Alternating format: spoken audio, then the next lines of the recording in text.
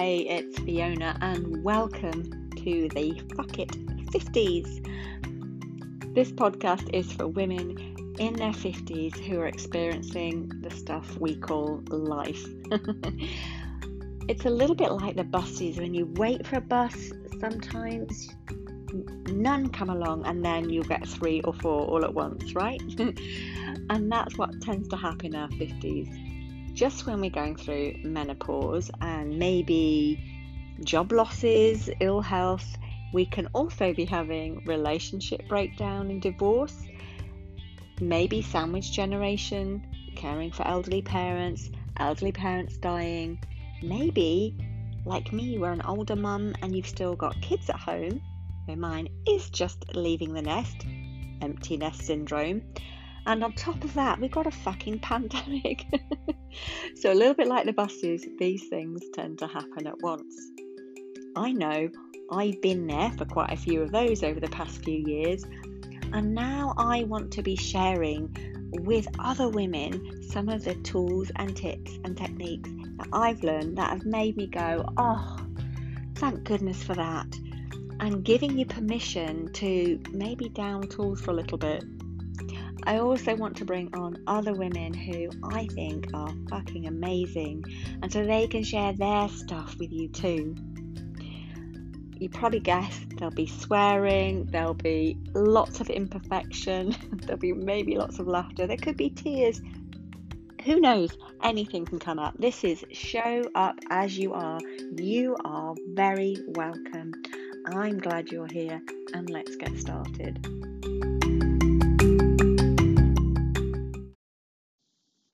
This episode is about perfectionism and people pleasing. I was trying to think of other things beginning with P, and I was thinking pooches because it's a dog and all kinds of things. But I'm going to keep it simple: perfectionism and people pleasing, because there will be a link. I'm pretty sure. Can't remember what it is at the moment, but when it comes to our fuck it 50s, and particularly by the time you've hit the menopause and you're like, oh, thank fuck for that, I don't have to do that people pleasing shit anymore, it can take a little bit of time to undo and unwind. For some people it's like bang, yeah, no more, as if you've drawn a line in the sand. You're like, no. But for others, and I was a little bit more like this, it was a kind of slow unwinding, this sort of realization that I was saying yes to people all the time, or as I can't remember who said this, but yes to my no's and no to my yeses, when you want to say yes to your yeses and no to your no's. Hopefully you're still with me on that one. And as I was doing the opposite, and there's this, for me, it's like I've been in a deep sleep, and like Sleeping Beauty, just waking up, rubbing my eyes and opening my eyes and going, oh my God, I have fucking sleepwalked through the last 20 years. What the hell is going on? Why am I saying yes to these people who are going, oh, Fiona, could you please? And I don't really want to do it. Why am I saying yes to my no? And I would, there's a dog hawking. Oh my God. I hope he's not going to be sick. He's going to be sick. Bless him, he just had an operation today. Oh, just got a little bit of a fair ball.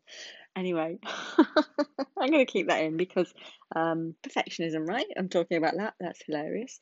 So the people pleasing bit, I started really gently and saying no to easy no's. Maybe if someone said, oh, could you look after my kid after school or whatever? I mean, my child was, maybe he was 11 at the time. So yes, that could have happened. And I'd be like, no. Or even things like, do you want to go out, or do you want to go and see something at the cinema that you're like, oh God, I'm not watching that shit. And you'd say, oh yes. Even what do you want for dinner? And sorry to talk again. Even what do you want for dinner? And I'd be saying yes to things I didn't fucking want. So if you've been a people pleaser and you're now a recovering people pleaser, I'd say start easy. Go with what we know as the easy wins. To say easy no's or easy yeses. And it's not all about the no's, because sometimes what we don't do as people pleasers is to say yes to our yeses, right? So, if you want to do something and you're like, oh, no, I won't because I've got to. Oh my God, my dog. I think he's going to be sick. We got to say yes to our yeses, right? Otherwise, we're not honouring ourselves. And this is totally unprofessional. I'm just opening the door to let the dog out. Vomit out there, dog. Off your trot. And so I'm so going to keep this in. Yes to your yeses. Yes to your yeses. What do you really want that you're saying no to? And I don't know, maybe you like to do a little chart or write it down. I write things down on my phone all the time. So yeah, what are the things I want to say yes to? So first is the awareness piece, isn't it? And we go, oh God, I've just noticed I've said no, and actually I'd like to do that, and I'm saying no because I said yes, and I'm honouring somebody else's shit, whether it's whatever it is. I mean, maybe you're working and people are going, oh, do you want to go for a swim this morning? You're like, oh, no, because I'm actually working. That's a different thing, right? Has to be realistic. Unless you're like, I hate my fucking job. Why am I here? Well, that's a bigger thing. So, you might, well, you might not. You might just be like, I'm handing my notice in. I can't stand you to your boss, and off you go. Woo! More power to your elbow, sister, if that's the case. So, easy wins often. But in everything I say, don't listen to me. Listen to you. I'm just here, and my lovely friend Anna says, poking the bear. I mean, she's really good at that. I'm not. I'm just a bit, I'll just give a little poke, a little nod, and you go, oh my God, yeah, what you just said, that yeah, I need to do something about that. Come in, Vommer. I need to do something about that. So yeah, if it resonates, then you do, and you find your own way. If you're like, oh shit, I'm not listening to that, that's bollocks, then you don't. So easy, really. I'm just facilitating, giving you some ideas. So that's a little bit about people pleasing. And oh, yes, we come now on to perfectionism. And I am a recovering perfectionist. Now, I don't know about you, when I first heard the term perfectionist, I was like, oh my God, that's not me. Are you kidding me? Because I don't do anything perfectly. And it's different to thinking you're not good at something to being a perfectionist, because you can be a perfectionist and just be pretty shit at things, to be honest with you. But this is how I see it anyway. The whole thing about being a perfectionist is that you're somehow not satisfied with what or how you've done something, and you go, I'm just going to do another one, or I'm just going to redo that, I'm just going to start that again. Oh no, I don't like that. So if you were saying anything like that, then maybe that's my version of the perfectionist anyway, because someone said to me that, oh, you're a bit of a perfectionist, and I was like, no, but I would find that I'd be redoing or doing something again. Is that the same thing? So I'd be doing something over and over, or I'd think, oh, and I can't start that until I've got to this level of what? Perfection? Oh, smacks head. I just actually did smack my head there. Yeah, and maybe you've got a different take on perfectionism, but once I kind of that thing sank in, I was like, oh my God, perfectionism is being dissatisfied, is how I see it, which maybe there's a different word, but like I say, once I realised that, and I went, oh my God, I'm not going to try so hard at doing things that I don't want to try so hard at doing. And I think that's key.